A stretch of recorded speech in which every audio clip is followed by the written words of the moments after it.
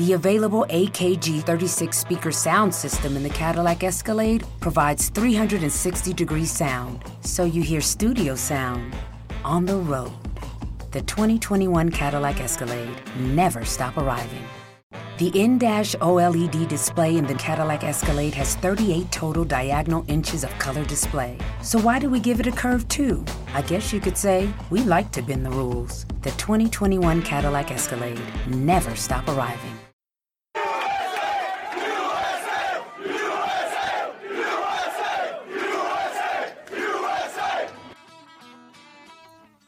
Thanks for listening to Uncle Sam's Soccer Podcast, keeping you up to date with the latest in American soccer. And don't forget to subscribe.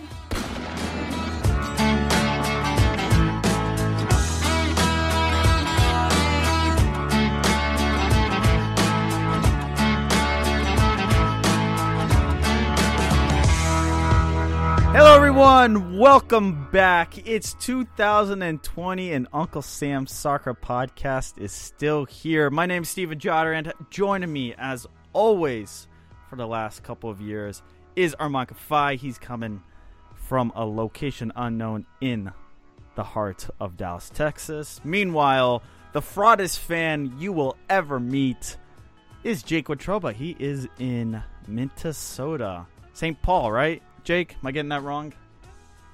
Yeah, kind of West St. Paul. But St. Paul works. All right, there we go. First mistake of 2020, and it's been, 35 seconds in? Yep. Cool. Off to a great start. We're off to a great start. Yeah, listeners, plenty of changes have been made. Jake, where do we even begin? We got a new logo. We're doing a live stream every Sunday night at this hour, 8 o'clock Central Time. How exciting is this? This is great. This is the closest thing we may ever get to live radio. Yeah. So, I'm pretty stoked about it. Armand, how are you feeling about this this new live show we're gonna do every single Sunday night, starting at 8 p.m. Central Time? Well, it means we can't screw up as much, right? Like, that's, I think, the big thing. Yeah. I mean, look, I screw up a lot when we do this. We all do. And now we got to be, on our best behavior during these live, radio. It's not telecast. We can say radio cast. Is that the right word? Broadcast, Jake, you iterate. Oh, come on. But you call a TV thing a broadcast, too. Jake, you went to radio school. What is it? It's a broadcast. Oh, man. I feel stupid now. Hey, well, listeners, at Uncle Sam Soccer Pod, email us. If you don't have Twitter, UncleSamSoccerPodcast@gmail.com. We've had plenty of your thoughts already get poured in. One of our listeners says, hi, Harry. Hello. Guys, on today's episode, we're talking about U.S. soccer and a transition into a new decade. And we will look at the federation. We'll talk about the national teams. We'll talk about club soccer. We might not touch on it all. It's a live stream. There's going to be something said that will take us into a different tangent. Promise you that. But we'll try to get to it all. And we'll begin with this. Armand, the 2000s were quite unique for U.S. soccer. I mean, where do we even begin? How do we recap that decade? I mean, I don't know if we can recap it. I made a quick little list that we can go through specific moments in U.S. soccer that are either good or really bad. Now, listeners, mind you, I might have missed a couple of things here or there. Don't come at me, relax. But, I mean, can we start the 2010 World Cup and Landon Donovan's goal against Algeria? Oh. Can we just start on that? Go, USA! But can we reflect on how important that goal was? Because the U.S. were about to walk out of that World Cup. That was it. Yep. It would have been one and done. Show Yep. up for the group stage and then head right back home. It would have been pretty terrible if you're asking me. And it was one of the moments I think really helped me latch on to U.S. soccer as a whole. It's just such a great moment. And going to continue that theme of late goals by the U.S. men's national team. It's John Brooks, the 2014 World Cup game winner against Ghana. I remember watching that with my family. We were going nuts, and I think you watched it too, Steven. I remember it vividly. One of the best moments I have had as a soccer fan is being in a pub with too many people cheering, singing the national anthem. The USA that you hear at the beginning of every show is from that pub. People were going berserks. It was awesome. But I think we got to talk about our women's national team, Jake. I think we have to touch on it a little bit. They won not one, but 2 World Cups during the decade. I think that's a pretty phenomenal achievement. Which one do you think is more memorable for fans and listeners at Uncle Sam Soccer Pod? Which World Cup victory for the U.S. women was more memorable? The one in 2015 or the one that we just had last summer? I feel like it's this lame last summer. I mean, Same. You had there was like so many things that went into it. There was like a political aspect that went into it. You had the women. You had President Trump tweeting about Megan Rapinoe and them like going back and forth on Twitter about stuff. You had the fair pay issue going on too. There was the other group of people who like almost didn't want to see the women win, and that almost seemed to play a factor in how they were playing on the field, where they were just running through teams. So to me, it feels like this past summer's World Cup championship is much more memorable than the 2015 one. I agree 100%, Jake, and especially with how the leagues have been growing across the world. I think it's a really memorable victory for them. But we got to talk about some failures too, and this is one of the things that kind of brought me, Steven, really close on this podcast was when the U.S. men's national team failed to make the World Cup. Yeah, that brought us closer, Armand. It did. Still my favorite episode of the show, and I wasn't even on it. I remember me and Steven had known each other at this point in time, and I remember tweeting or text, maybe a few weeks. And you're the reason why we did this episode. Steven sent me, we would talk back and forth for a couple of weeks, and he's like, oh, hey, I had this soccer podcast, and I ended up listening to it. I'm like, oh, this is decent enough. So when the U.S. failed to qualify, I immediately text Steven like, hey, you guys, you need to do a podcast right now. And Steven says, no, we'll do it in like a couple days or whatever. I'm like, no, you need to do it right now when you're like your emotions are at like an all-time high. It'll just come off great. And I don't know if I convinced you to do it or what, but you guys did it, and still today, I think it ranks up there as one of the best episodes in this podcast. So kudos to you too. Yeah, but that genuinely soured the decade for the U.S. men's national team, and for a large part for the federation. Oh man, the question is whether or not that was rock bottom. That had to been. It definitely was, and I think the final thing we're going to touch upon right here, outside of some legends retiring from U.S. soccer, is the growth of MLS. I mean, now we're sitting at we have 30 teams, or 30 teams announced. And after almost not surviving in 2001, you have teams like Atlanta United smashing attendance records with 70K and breaking all these barriers with transfer fees. The USL is looking kind of strong as well. I mean, it's been a pretty momentous decade for MLS as well. Yeah, and you mentioned the retirees. Landon Donovan, Clint Dempsey, Brad Friedel, DeMarcus Beasley, just a few of some of the most notable names. And you want to talk about a backbone to U.S. soccer. Landon Donovan, Clint Dempsey, DeMarcus Beasley, even Brad Friedel, right? These guys made the U.S. men's national team. They cared. And now we're handing it off to a bunch of kids, to some degree kids, right? And the mood, the expectation, the emotion behind it, completely different. And Jake, this leads us to the question of the day. Right. Listeners, question of the day at Uncle Sam Soccer Pod or Uncle Sam Soccer Podcast at gmail.com, whatever your preference is. Question of the day. We sent a little tweet a few days ago, but to those who have followed American soccer as a whole for some time, what was being said about the state of the federation, U.S. men's national team, U.S. women's national team, and domestic leagues going into the 2010 decade? And how does that compare going into this upcoming decade, the 2020s, if you will? We got a few responses. One from @Kirk17. Coming out of the 2010 World Cup, there was a ton of optimism. Another response here from @ChasingACup. There was a ton of positivity. the 2007 Gold Cup and the 2009 Confederations Cup. Defeating Spain in the final versus Brazil was incredible. A lot of great and key players in Europe. We were top qualifying 2-0 versus Mexico. It was a great year, 2009. More from @Chasing a Cup. His feelings heading into 2020. It's mixed. Player pool extremely high optimism. Pulisic unprecedented success on a big club and tons of youth abroad. Highest volume and access to young U.S. players. MLS academies are at a good clip. Ultimate low for the U.S. Soccer Federation, the organization, and coach. So, guys, how do you feel heading into this new decade, 2020, the 20s, the roaring 20s? Stephen, how are you feeling right now as a U.S. soccer fan? Okay, U.S. soccer fan, right? We're talking about in the grandest, the vaguest sense that is U.S. soccer. U.S. men's national team still feels lost. U.S. women's national team are cruising. But is the rest of the world catching up? What are we doing with the domestic league in the women's game?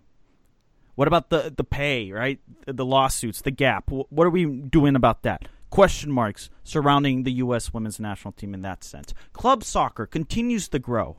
But I worry that the league is becoming slightly top-heavy, and we got to start paying players at the bottom end of the roster because the quality of play among the good teams and the bad teams is wide, and it's not a good product sometimes to watch, especially when you got stupid FC Cincinnati versus Nashville. Like, let me tell you, that brings Armand a ton of excitement, doesn't it, Armand? Whoa, wait, hold on. Nashville hasn't even played yet. We don't even know if they're going to be terrible. Yeah, I mean, well, you know what? We know. They'll be terrible. They probably will be terrible, but let's just not start proclaiming things that haven't happened yet. All right, let's see a game first. All right, Jake says FC Cincinnati will make the playoffs, and we're on to the Roaring 20s. We're on the Roaring 20s. But seriously, it just feels like there is an unknown to this decade, and it's important. We have the World Cup coming up in 2026, hosting here for as on the men's side. But what about the 2022 World Cup, Jake? To be fair, you question whether or not we can even qualify. Now we have a question mark whether or not it's going to be actually hosted in Qatar. So there's just a ton of unknown regarding the federation, and it just feels different. I remember, guys, when we transitioned from the 2000s to the 2010s, the teens, what happened in 2009? The U.S. were in the Confederations Cup final versus Brazil up to nothing. It was just a different tune. People were more invested. There was excitement for the 2014 or the 2010 World Cup, and then obviously 2014 probably was the peak moment for the U.S. men's national team.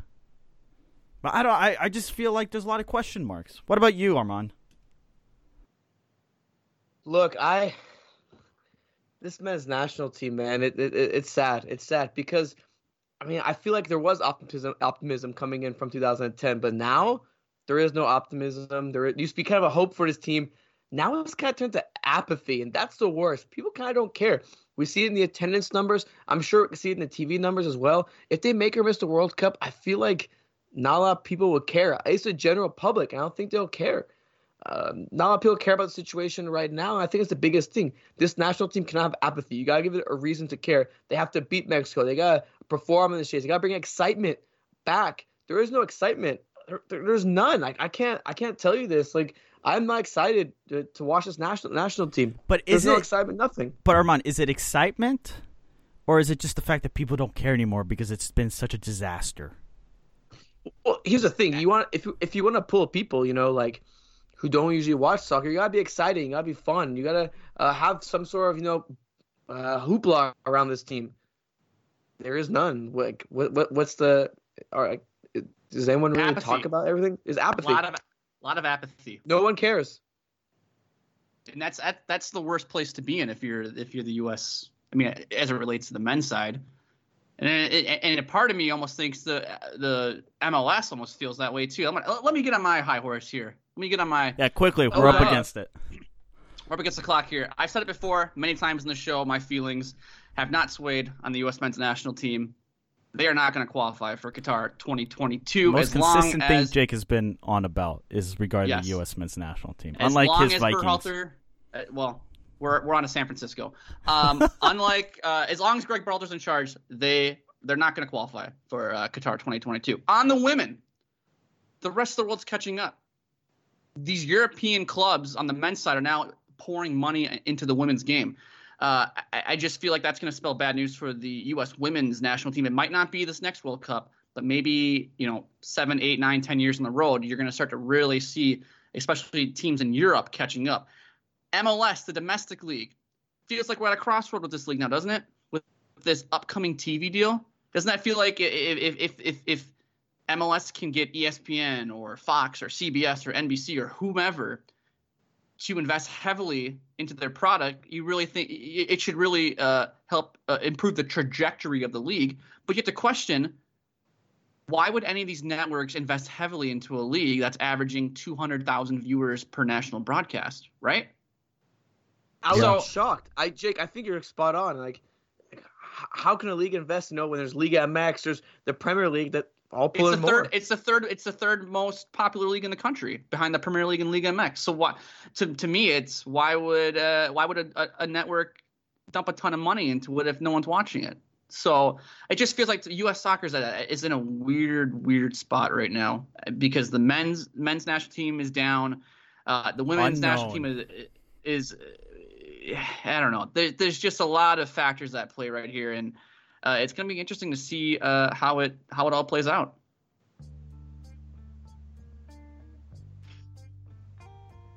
So, before we go to break, listeners, question of the day: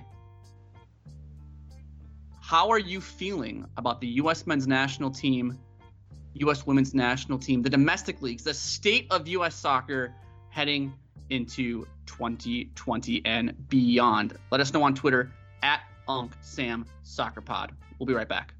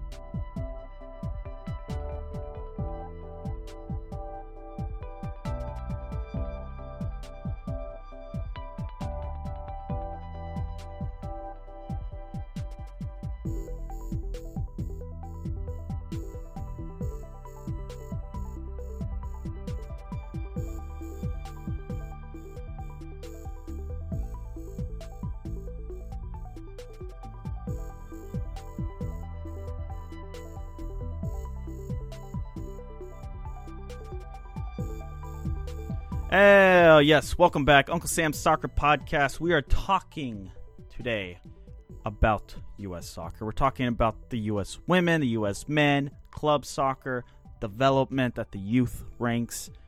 What are your expectations, your fears, your questions? Send them in at Uncle Sam Soccer Pod or at UncleSamSoccerPod@gmail.com. Whatever way you can get to us. If you have our personal numbers, text us, Snapchat us, Insta us, whatever the kids do these days. And Armand, we're about to talk about what would success mean for the Federation. But before I do that, listeners, I have to warn you that Jake Wotruba, our man, Jake, is the fraudest fan you will ever meet. And Armand, you want to know why? And listeners, of course, you want to know why Jake is such a fraud? Yeah, let us know why Jake is such a fraud. So Jake apparently is a Minnesota Vikings fan. You wouldn't know that he allegedly. Right. You wouldn't know that. But Okay. one minute into the first quarter between the New Orleans Saints and the Minnesota Vikings, I have the timestamp, so we could actually go back and look at the exact minute of the game. There was like 14:07 or something like that. Well, there you go. The first quarter. Jake texted us. What did Jake text us, Armand? This is great. I love this. He said That's game or something like that. It's the game.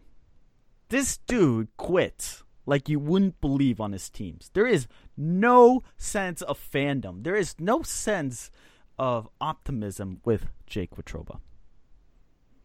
And it's the same thing with the national team and Jake Wotruba. This one is over. That's what he texted. And then I text him, Jake, you give up so easily. I was about to say, that's Armand. Jake, you're both falling for it. Unbelievable. How can you follow sports if you have that type of... I've seen the script so many times in my life. I did not think they would beat the Saints. We're focused on the San Francisco 49ers. Is there any questions about the San Francisco 49ers? No, I do have a question about the U.S. soccer since you are Mr. Negative over there. What would success mean for the Federation? Like, what is your standards, Jake? I mean, I'm considering they must be very low if you're always going to put a negative spin on something. What are my standards? My standards are very low as it relates to my favorite teams. They'll be high when one of my favorite teams wins something. No, I'm talking about the U.S. Federation. I'm talking about U.S. soccer. Sorry. The Skype connection cut out for me, so I thought we were still on the Viking stock here. Okay, sorry. So my standards for the U.S. For the national team that we're talking about, or club soccer? Clubs, just U.S. soccer as a whole. Maybe break it down. Let's break it down. Let's just begin with club soccer. Let's do club soccer. Okay, first and foremost, in this country, I think we really need to. I think a club needs to win the CONCACAF Champions League, right? That's probably a good place to start, right? Wouldn't you say? Yeah, I guess. You're guess. setting that's part of the requirements as far. Well, okay, hey, Rome's not built in a day. Rome is not built in a day. No, okay? But I'm saying within this decade, part of the requirements to have a successful growth of club soccer in this country would be one of the MLS teams winning CONCACAF Champions League. What would it be if a Canadian MLS team won it, like Toronto or Montreal? Well, okay, this is the reason why I'm pointing to the CONCACAF Champions League is I think it's a good measuring stick to show where your quality is in the league. And Steven, you kind of hit on it. The bottom portion of a lot of these rosters are bad.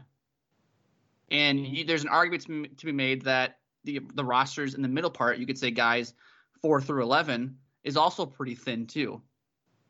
And when those guys 4 through 11, when you improve that portion of the roster, you're probably more likely to win a CONCACAF Champions League. And I think that would be a good start. I think that would show that, hey, the league has caught up to at least one of the clubs, or maybe two of the clubs, or whatever, have caught up to Mexico, if you will, and are now able to compete with them and hoist a trophy.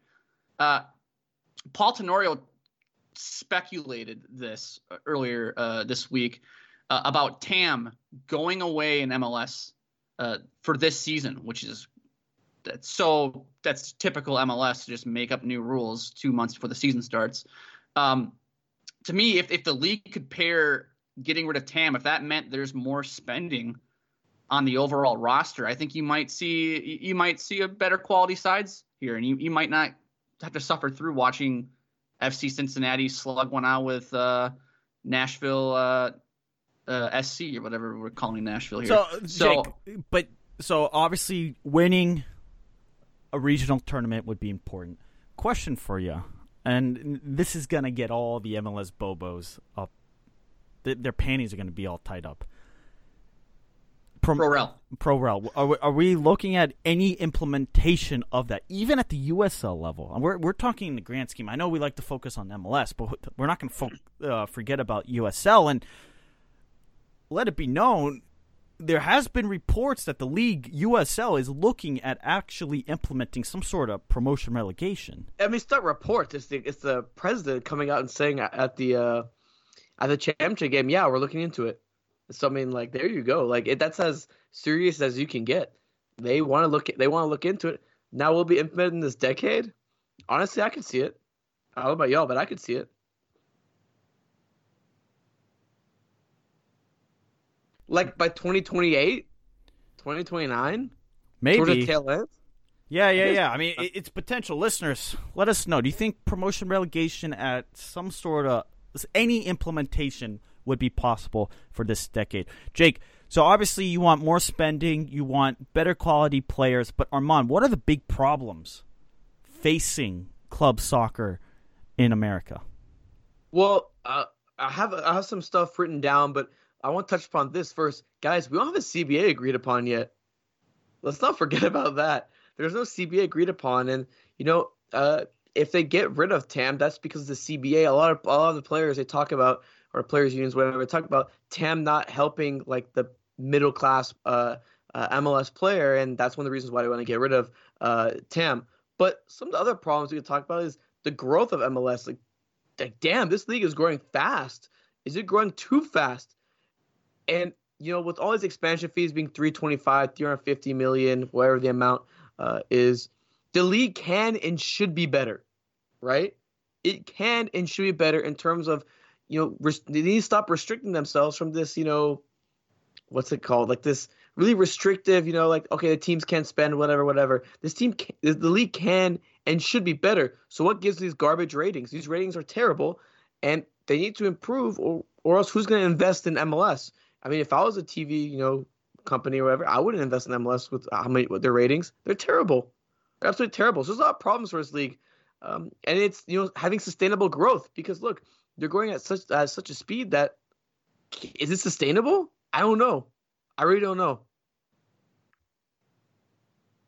Jake, too fast? Are we expanding too fast? I think there's a legitimate argument to be made that they are growing too fast. Now, you can put on your tinfoil hat. Tinfoil Ted, first time we're breaking that out here in 2020, that the league is also using expansion fees to prop itself up, to get itself to this big TV rights deal that they're trying to negotiate with the network. So, yeah, I think they might be. But here's the thing that I've always thought about with that MLS, a problem MLS faces that the other 4 leagues in this country and Canada don't have to deal with. If you're a soccer fan, let's just say pick a market that doesn't have an MLS team. Let's say, gosh, I was gonna say Charlotte, but now they have a team. We'll say El Paso. I don't know. El Paso or Cleveland or something like that. Or Detroit. Here we go. Detroit's a great case because we know MLS really wants to be in Detroit, and we know how that's going for them. If you're a fan in Detroit or a soccer fan in Detroit, why would you watch MLS when you have no regional reason to watch it? There's no geographical reason to watch it. It's a second, third-rate league. You're gonna either watch Detroit City, which is lower than MLS, obviously, or your attention's going to be turned elsewhere, to the Premier League, to La Liga, to the Bundesliga, to Liga MX. And I think MLS looks at that and says, well, if we just get teams in every market, or just keep putting teams in markets, we're going to get viewers in those markets. We're going to give them a reason to watch our product instead of watching the Premier League. So, like, the NFL doesn't have to deal with that. If you're a NFL fan in Boise, Idaho, you're going to watch the NFL no matter what. So that's just my 2 cents on that. It's just it's the expansion in MLS is much different than expansion in the NHL or the NBA. So, yeah, I mean, look, I think some of our listeners have been chiming in. They think USL Pro Rail could happen in the next couple of years. I think the big fear for club soccer is just never reaching that next step regarding the league. We see a lot of expansion. The question is whether or not they can have a more competitive league with talented players across the roster. I do fear that's going to be a big problem coming up.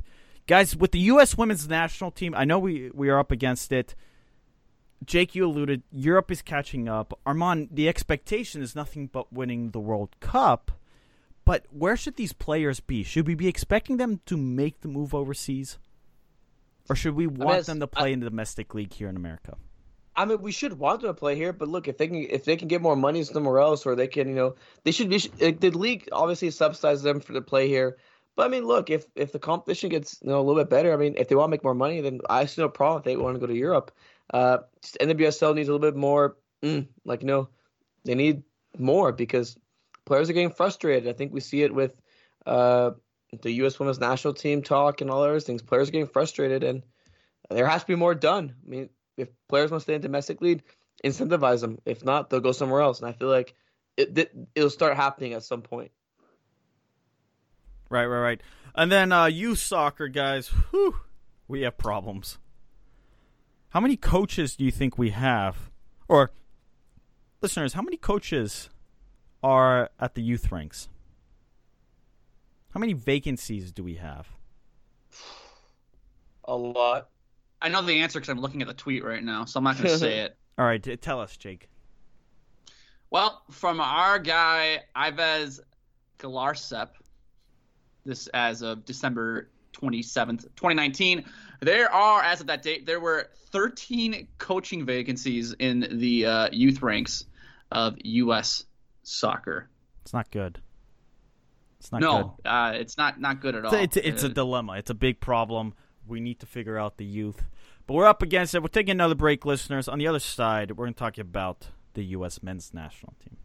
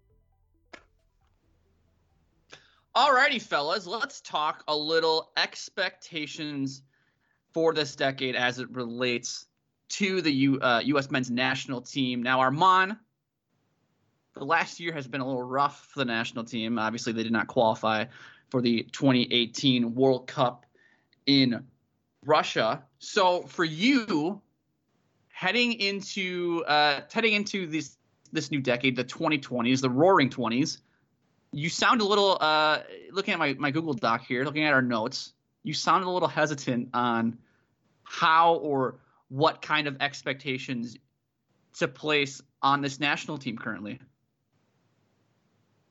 I mean, look, Jake, I'm so conflicted, man. Look, this could be an amazing time. Look at all this young talent we have. The more we can see them play. A lot of them are going to Europe to play. The MLS Academy is growing. These homegrown players are finally coming together. You know, some of the older guys, they're kind of but, you know, those homegrowns look nice. But it could also be pretty bad as well. And we've seen the worst. We saw them, you know, lose to Canada for the first time in 20-something years. We saw them, again, not qualify for the World Cup in 2018. Will soccer grow this much in this country? I remember me and my friend Tony Rubio, we watched the 2002 match against Germany, the World Cup, the farthest U.S. has ever gone, where they got screwed out of that handball by Torsten Fringe. And, man, there's such a difference between the two sides. The U.S. ran a 3-5-2 on the Bruce Arena, and they were really taking it to the Germans. Like, the Germans were on the back front. It wasn't like they're not dominating possession, but they were playing aggressive, you know, football. It wasn't like they're being shy, bunkering or stuff like that. And they weren't trying to do anything too fancy either. It was just playing kind of direct football and playing through Landon Donovan on the wing, Brian McBride obviously in the middle. I mean, we can go on and on. Those guys had grit and heart and will. I don't know if any of those guys in the U.S. men's national team have that same grit and heart and that willingness to prove something. 100%. Willingness to prove something. Because, I don't know, this program's taken a step back since that 2002, and it should be steps forward. But all it's been has been, okay, maybe a little step forward, but all steps back. Start 2010, I thought they'd be a lot better, but now they missed the World Cup. Look where we are, guys. We're stuck in this weird position. We have no youth coaches. People are leaving the national team program left and right. What's our identity playing-wise? Who's even playing for us? No one's like a Claudio Reyna or even a Greg Berhalter when he played. No one's like those guys. It's disheartening. I don't know, man. I'm pretty. I hope they qualify for 2022. So what is the bar? Just qualifying for the World Cup? Don't we have to put? That's it. But the question is, what? How many World Cups are there going to be this decade? You have 2022, 2026, and then you have the one in 2030. Does that count though? Technically, no. But let's just look at it. Let's just look at the two World Cups, right? Those are going to really define this U.S. men's national team. Let's take the politics out of the situation with Qatar, because we know that's already having an impact with this January training camp, which we'll talk about next segment. If the U.S. qualify for 2022, is there an expectation whatsoever to get out of the group? Obviously, it's going to depend whether or not they're in the group of death with Portugal and Germany, but let's just say they have an average draw. Their group, they should qualify to get out, right? Are we saying the round of 16 is the expectation again? No, they just need to qualify, man. After missing a 2018 World Cup, they just got to qualify. So I'll be shocked if they were to get out of a group, let alone qualify for the World Cup in 2022. So both of you are on record saying just qualify for the damn tournament in 2022. After just missing 2018, yep, just get in. See, I have higher expectations. I think they need to have I think you should have higher expectations, but I also think agreed. I also think you can look but at what the does it send? And then have realistic expectations. But what does it send to the players, to the coaching staff, to the federation that we're just like, at this point, all you have to do is qualify and we'd be satisfied? Are you kidding me? It's a joke. We can't. If that is the expectation, that is the bar, especially in this first half of this decade, then what are we doing? At this point, we might as well just wave the white flag and say, screw off. Because the expectation is so low. We've come so far to say, just qualify. I mean, the Cleveland Browns have expectations to win the Super Bowl every year, but I also think they'd be happy if they just made the playoffs too. Yeah, okay. There's pie in the sky dream, and then there's realistic expectations, which is let's just get to the dance instead of wait. But there's nobody. God help us find this person out there. Listeners, find this person that has the expectation and the realistic expectation of what? Making it to the semifinals? Nobody out there is saying, oh, the U.S. should make it to the last 8. Like, everyone's just, okay, they should qualify and probably get out of the group. I think the bar is the round of 16. If they fall short of the round of 16, yikes. Because what is the narrative the last several years, guys? What is the narrative around Greg Berhalter? It is youth. It is Christian Pulisic. It is Weston McKennie. It is Josh Sargent. It is this new generation of players. They're not playing in MLS. They're not playing for crap teams in Europe, in little Slovenia or whatever it may be. No, they're playing for some of the biggest clubs. Relax on Slovenia. Hey, look at Doncic, man. Relax. relax. I thought you would get that reference, Armand. But the point being is these players, there's an expectation to succeed and excel at their clubs to make a name for USA. If we cannot get a team organized around Christian Pulisic, Weston McKennie, where individually you sit there and go, like, wow, these are Tyler Adams, individually pretty damn talented. They play for some of the bigger clubs in England, in Germany, and the list goes on. If we can't put a team and assemble it and just to qualify for the World Cup and get out of the group, then all this youth talk is pointless and stupid, and everyone was wrong. Okay, but Steven, have you watched the U.S. men's national team in the last year? I don't care. Jake, Greg Berhalter has his head up his you-know-what, okay? He's got his head up his ass, thinking he's Pep Guardiola, thinking he has all the time to assemble a team where he gets to work with them day in and day out. That is what Greg Berhalter thinks he has, when in realistic expectation he doesn't. He has too difficult of a system put on his players. These players don't have enough time to work on it. It may very well work with the players he has, but he doesn't have the time to put it up and assemble it the way it should be. Correct. So why would you think that's going to change in the next 2 years? Oh, because I think Greg Berhalter will either get sacked or why, okay. Then riddle me this. Then we know who's really calling the shots for U.S. soccer right now, and it's Berhalter's brother. Okay. Jay Berhalter. Jay Berhalter, yes. Why? What indication has this federation given you that Greg Berhalter is close to being fired, or his seat is hot, or one bad result here and he's going to get the sack? Here's the indication. What indication have you seen that's coming at all? It's not from the federation. It's the fact that the fans don't care anymore. They simply don't care. Win, lose, or draw. Yeah, you have your diehards, but frankly speaking, most American soccer fans are dual nationals or have some sort of semblance of a dual nationality. Yeah, there's a contingent where it is strictly American, but look, 2/3 of this show, our allegiances are torn between two countries when it comes to international soccer. I'm quarter Italian. I like the Italian national team. Oh, they're qualified. U.S. whatever. At least I got the Italians, right? It goes on. You can make this up for. Think about Mexico, right? We call it U.S. Mexico's the biggest and most important team in this country. If the U.S. don't qualify, you still have Mexico to cheer on. Landon Donovan was all behind El Tri. Oh, yeah, Landon Donovan, yeah. See, here's the thing. You're right, Steven. Our expectations should be higher. They should be.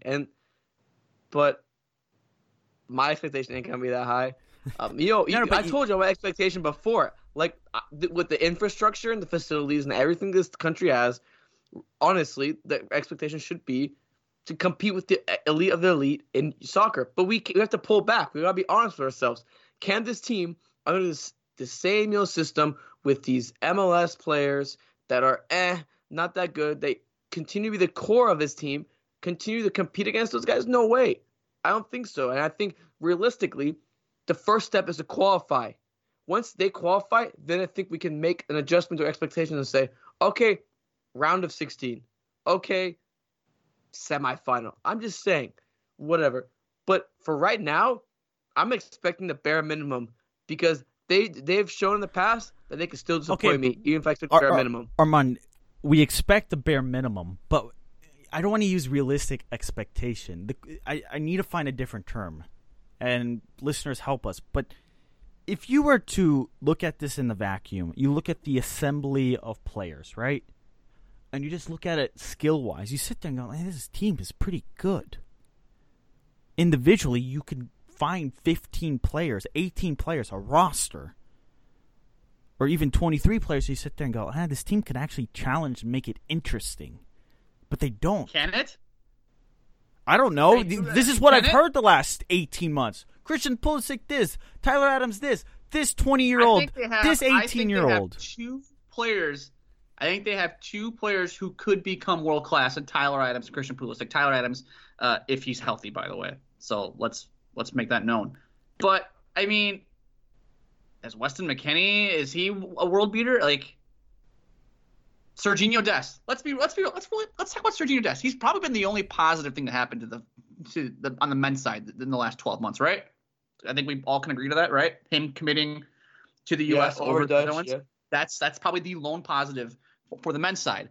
And do you really? I mean, like let's really take a harsh step back here on Sergiño Dest and think about it. Do you really think the U.S., when they have to bunker down and defend, do you really think Sergiño Dest is cut out for that when he plays at Ajax and they get to just throttle teams in the Netherlands week in and week out? Do you really think Josh Sargent? Do you really think? Are we convinced that Josh Sargent is going to be the striker of the future? I mean, Armand, you said it before.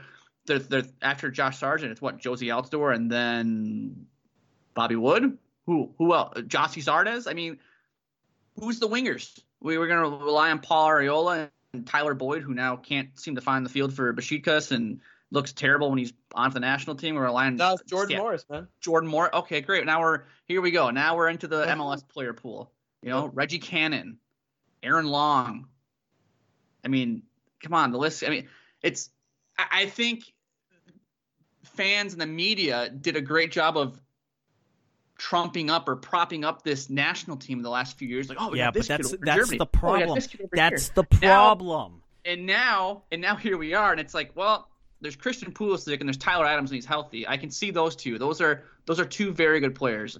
You have Tyler Adams, who's the starting midfielder for the first place team in Germany, and you have Christian Pulisic, who has played heavy minutes at Dortmund. He's getting a good amount of time at Chelsea. He's been in the Champions League. But after that, what do you have?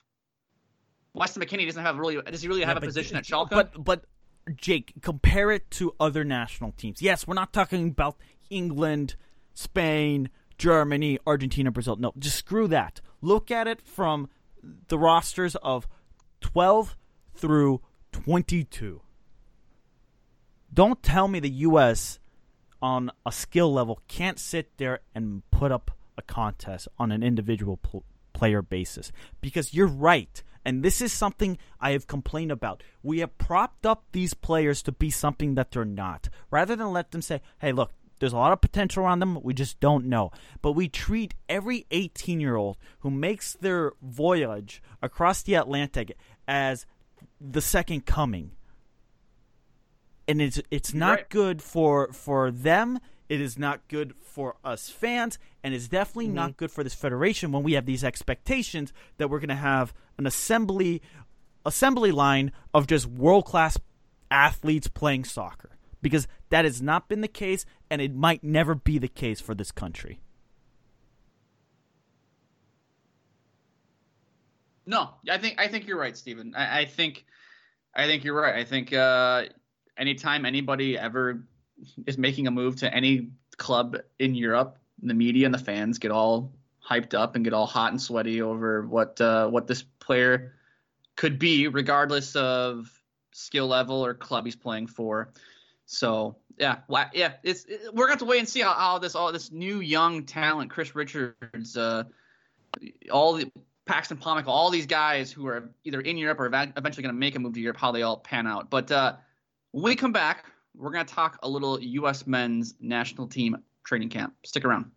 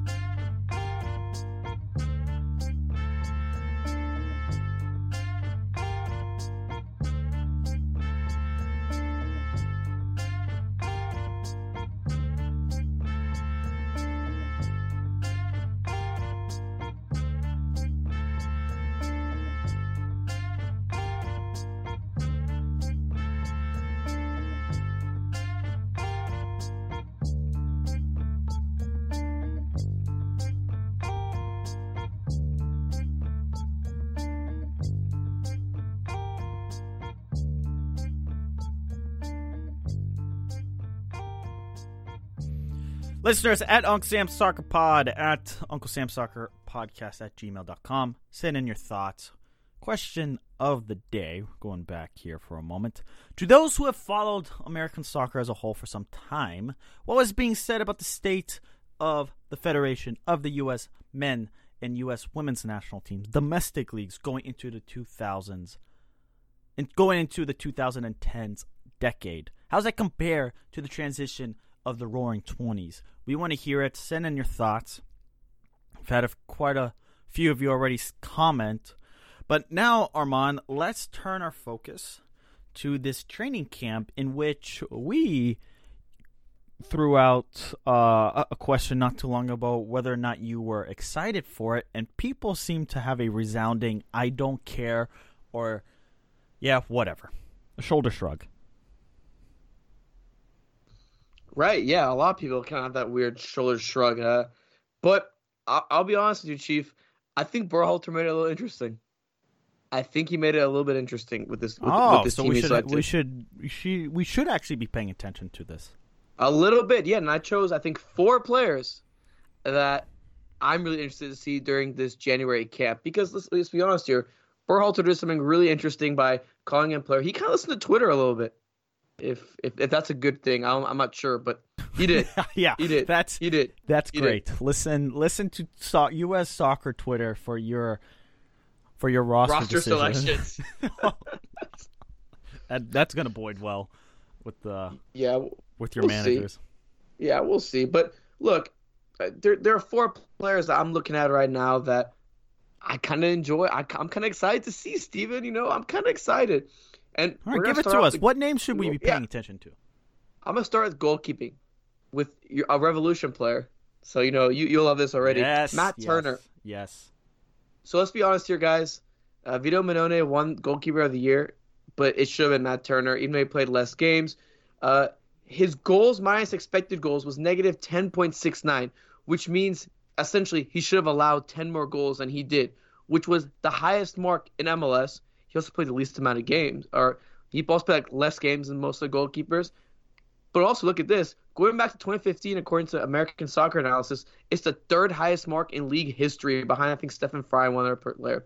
Can he continue to build in that strong season? Can he be maybe another goalkeeper that they can add to the pool? I'm interested to see, because he could potentially use this as a launching pad and maybe go to Europe or have a strong 2020 season in MLS and then maybe go to Europe after that. I'm interested to see how he's going to grow because he was really good in 2019. Jumping next to the midfield role, they got 2 midfielders. Both of them come from FC Dallas Academy. Who would have thought of that? An FC Dallas bias, even though I'm not riding the beat anymore. The first one is Christian Kappas. Now, Kappas was an FC Dallas Academy player, but the league wouldn't sign him due to wouldn't allow Dallas to sign him due to homegrown rules. Now he's in Denmark, playing plenty of minutes in the Danish Superliga under Hobro. And now I'm intrigued to see how he's going to be with these MLS players because it's so hard to compare leagues, and maybe the Danish league is worse than MLS, but how much worse is it? And can he play? He's kind of a holding 6. So isn't that something we've talked about, Steven, as like a place where the men's national team has been lacking behind a Michael Bradley? Yes, it's just absolutely. no one. There's no one, right? There's no one. So, I mean, I don't, listeners at Uncle Sam Soccer Pod, after Michael Bradley, who takes that position up?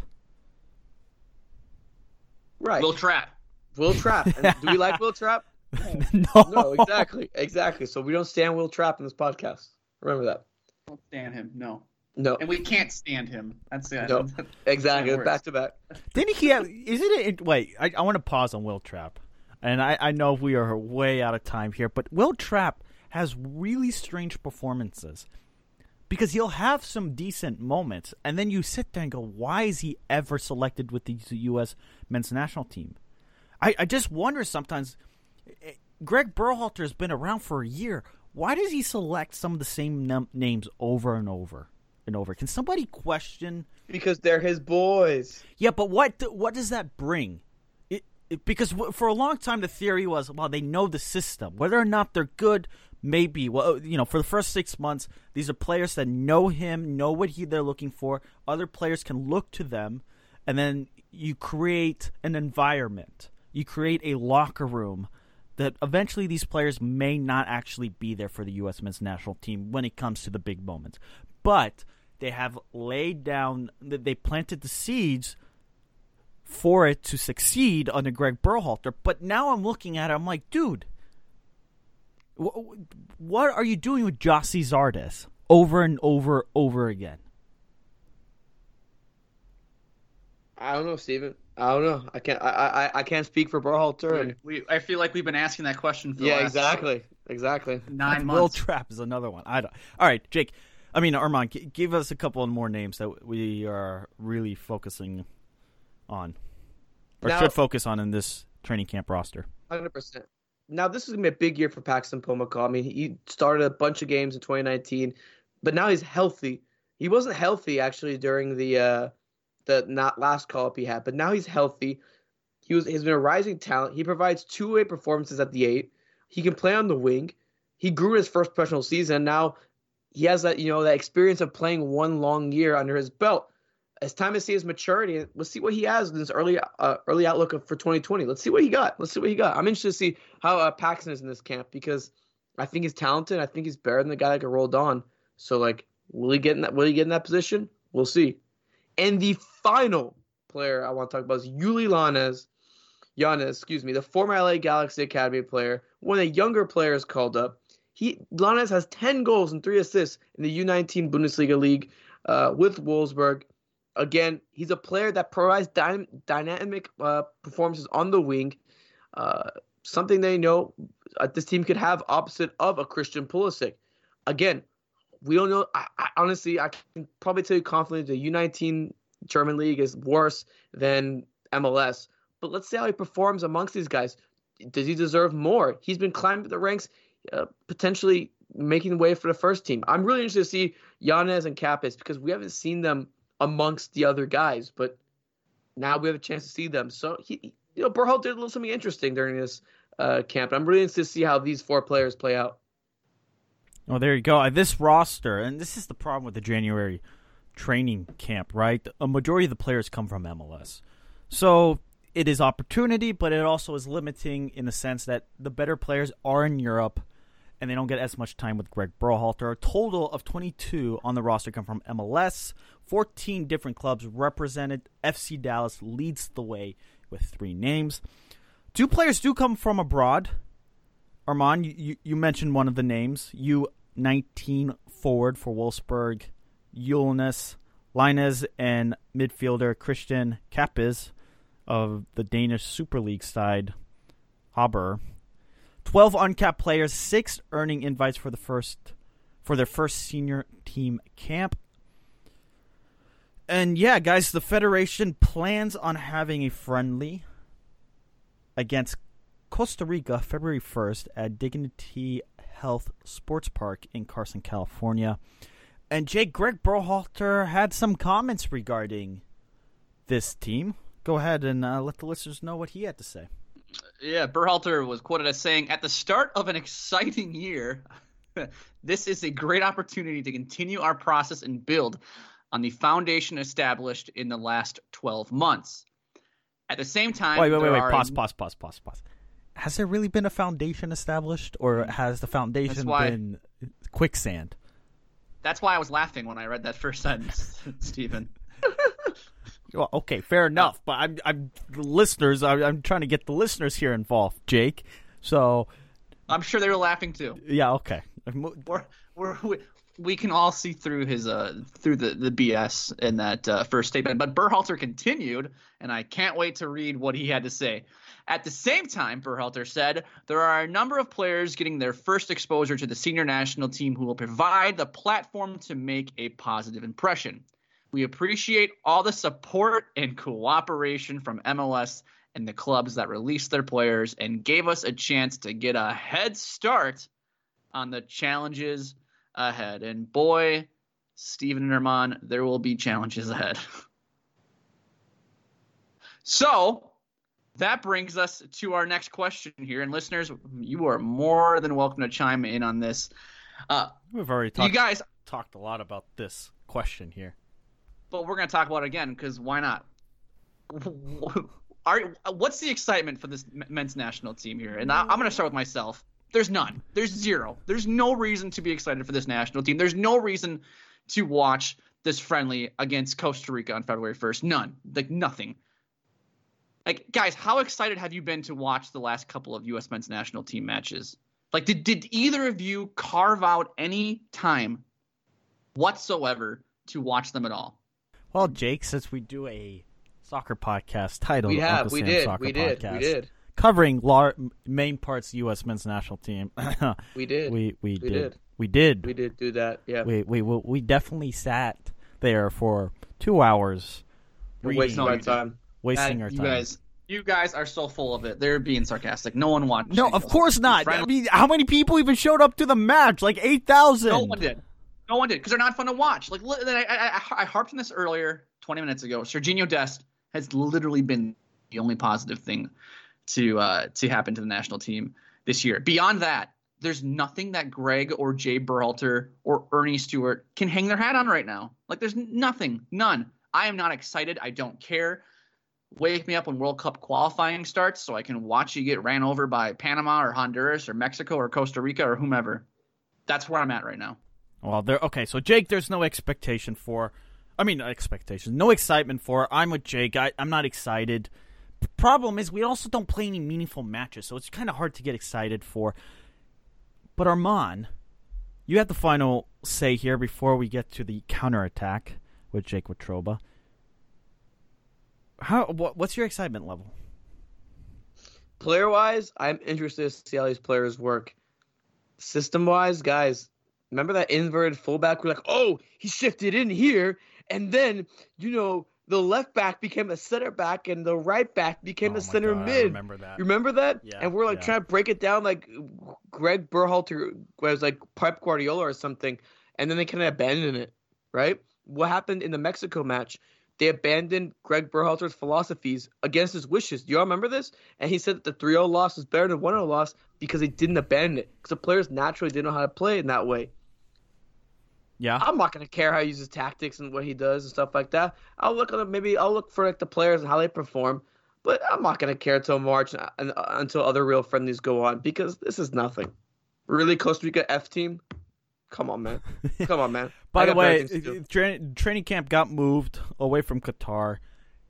I do question, is it that important that they had the training camp in Qatar in 2020 with the World Cup being in 2022? Like, why did they need to get familiar with the facilities? I don't understand that. And then they're going to play a friendly in California on the other side of the world? It felt like they were putting the horse before the cart there. The cart, how the hell that phrase goes. Maybe they're going to do a Doc Rivers and put 100, every player contribute $1,000, put in a bag and hide it in some compartment in the stadium and go, we're going to come back in 2022 and get our money like Doc Rivers and the Boston Celtics did in 2010 when they lost the NBA Finals to the Lakers. They did that at Staples Center. Did they get their money back? They did get their money back because they played the NBA Finals there. Look at them. Isn't that great? I'm so happy that, yeah. Am I the only person I found it comical that they did this little – they tried having a training camp to familiarize themselves with Qatar?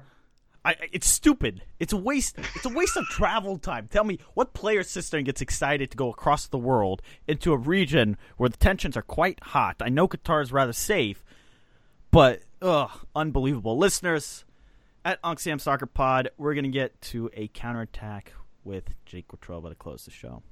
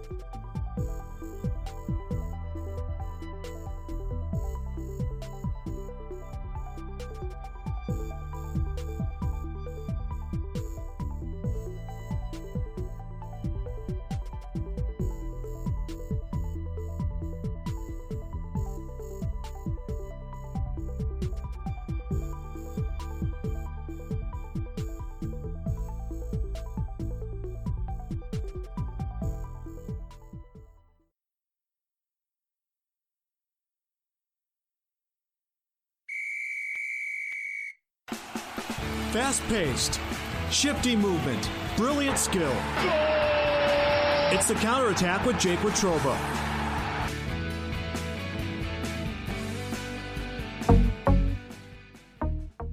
And it's the first installment of the Counterattack in 2020 and this decade. All right, boys, we got a few topics up for discussion here before we wrap this show up. I'm going to ask them, and we're going to get your opinions on it. This is going to be an international edition of the Counterattack, so let's jump right in. Let's start over in Europe.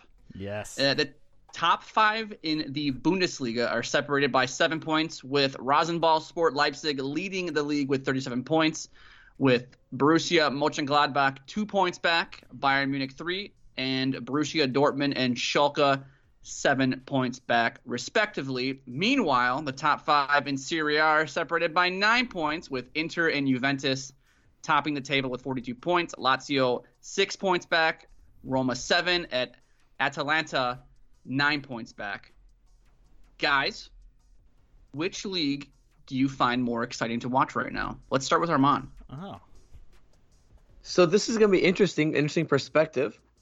And I don't know if y'all agree with this or not, but I would say Serie A strictly because it's so much easier to watch it. Whoa. It's so much easier to watch it. I can go to ESPN Plus, boom, boom, stream it onto my TV. It's as easy as 1, 2, 3. Wow. But I was not expecting that answer from you. Yeah, exactly. I was not expecting it either. You got to make sense. I think it's I'm sorry, Armand. I think that's fine. Yeah, you can easily watch it. I think it's the Bundesliga. I think the Bundesliga is the number one league. Though. Yeah, that's fine. I guess, but Bundesliga is still. I mean, you have me there. You win in the sense it's accessibility, but the Bundesliga is not impossible to find. You still get the Fox Sports 1, Fox Sports 2 if you pay for it. Remember, the Bundesliga is going where next year? ESPN Plus, baby. All right, but the Bundesliga bump back up the rankings. The Bundesliga right now is the best league to watch because it's the most fascinating. You have Bayern Munich, who are in what felt like shambles, but they turn it on and off. You have a Gladbach team that is fun to watch. You have Leipzig from Eastern Germany making a lot of noise. Obviously, you have Dortmund, Schalke. It's fun. And I think, Jake, why didn't you include the Premier League? That's like America's number one league to watch. We'll get to that next. Actually. That's a good segue, actually. I will say this. Armand's right. The accessibility with Serie A being on ESPN Plus this year makes it a lot more interesting, although I kind of side with Steven too. I feel like I'm not saying the quality of the football or anything. Like that. That's the question we're asking. I'm asking what league is more exciting to watch, Armand? The question was not like I can watch it more. I can watch it more on the league. The question was not. I'll have FS Plus 6, 7, wherever these damn channels are. Like, Armand, the question was not like which league is the easiest to watch. No. If you're going to be 2 options, which one is more entertaining? I'm just one I can watch more. All right, tie goes to the Bundesliga wins. It's a tie, but Bundesliga wins because they have more Americans in the league. All right, let's move on. Let's go to the next question. I mean, Tyler Adams starts at Leipzig right now. I mean, come on. And you got Weston McKennie at Schalke. What more do you need there? Anyway, let's talk Premier League because Steven brought it up, and I failed at doing a good segue now, or segue there. Let's talk about Liverpool. They're going to win the Premier League. They are 13 points up on second place, Leicester City. The Reds have 58 points from a possible 60, okay? So they've played 20 matches, 58 points from 60. Pretty damn good. They haven't lost a game. There's 18 matches left in the league schedule for Liverpool. Will they lose a game before the season ends, Steven? No. This is going to be the greatest Premier League season ever put together. It's going to beat the City teams from the last couple of years under Pep Guardiola. People are going to be amazed. What's nuts is the fact that Leicester City are second. That is an amazing accomplishment. And I was just talking to a buddy of mine. Leicester City are supposed to be Everton. Okay, everyone thought Everton was going to be that next team. And here come the Foxes. It's great. It's good for the Premier League to have changes, but the fact that Liverpool is running away from it makes me not care to watch whatsoever. So the only race that matters is races like 3rd, 4th, 5th, 6th place right now. That's the only reason why you watch the Premier League. Yeah, it's a matter of when Liverpool claim the Premier League. But also, are we watching if Liverpool finishes invincible? Yeah, I mean, didn't people tune in to the Patriots just to see if they would lose a game at some point in the 2007 season? Yeah. I think as we get underneath 10 games, I think you're going to be way more invested into watching Liverpool and whether or not they drop a game. And remember, they can tie, so a tie at that point is as good enough as a win because Liverpool have such a gap on everybody else.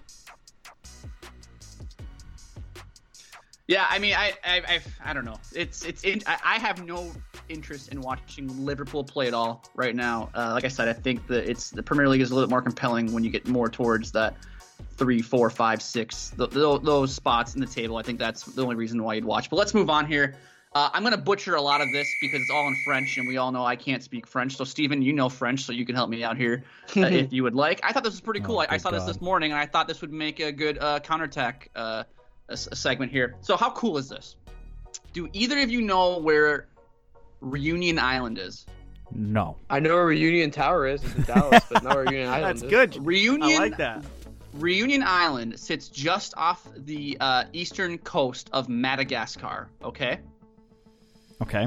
Amateur side JS, I'm going to butcher this now. Amateur side JS Saint Pierrois, hope I'm saying that right, traveled 6,000 miles for a French Cup match against second division side Niort, hope I said that right, and won 2-1. Now, clubs from French Guiana, Reunion Island, Martinique, Guadeloupe, Mayotte, New Caledonia, Tahiti, St. Martin, and St. Pierre and Miquelon are able to compete in the Coupe de France. St. Pierrois are now the second ever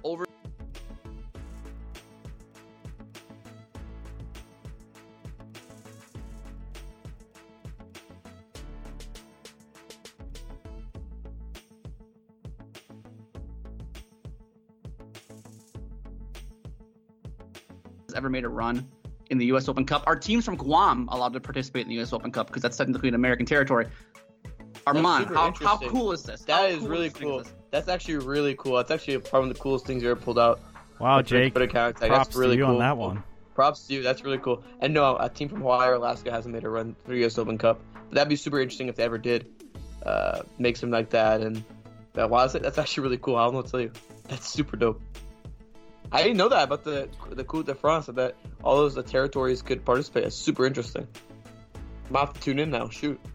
Yeah, Steven, do you have any take on this in the story here? No, that's great. I do question now. I'm thinking like a team from Hawaii or Alaska. Wouldn't that be something? And I don't know if they even if there's teams in the in Hawaii or Alaska who even participate in the Open Cup. I'm not sure if that's even a thing, but I just thought that when I was reading the story. This is fantastic. This is what soccer is all about, and this is what we love about the sport: is these teams making these runs, or these a player, Jamie Vardy, N'Golo Kante coming from rags and becoming rich, for a lack of a better term. Yeah. Fun fact before we move on to our last topic here: Dimitri Payet actually played for this amateur side in Reunion Island, Saint Pierrois. Way back when, remember Dimitri Payet used to play for the West Ham. Wow, that's actually really, wow. Yeah, wow, that's this is probably the best we've done. Honestly, respect. Right, respect. And okay, we'll touch on this We'll touch on this here really quickly. Is Serie A retirement league now that Zlatan Ibrahimovic is going to play for Milan on Monday? Yes. No. 100%. Yep, okay, 100%. And finally... The question is, if Ibra scores like 15 goals, people will be happy. Okay, but final question, Jake. We're touching this before we go, though. Finally, with the recent events in the Middle East as it relates to the U.S. and Iran, do either of you think the 2022 World Cup will be held in Qatar? I'm leaning no. No. I'm starting to lean no. Here's what FIFA's got to ask itself. what fans are going to travel to the Middle East? I'm not. I'm certainly not. Well, I got family there too, fam. Sheesh. I'm not built like y'all. No. But look, I don't know what that's a reference to. Well, you can figure it out. All right. Well, fair enough. Anyway, that's it. That's the counterattack. There it is. There you have it. And that's the show.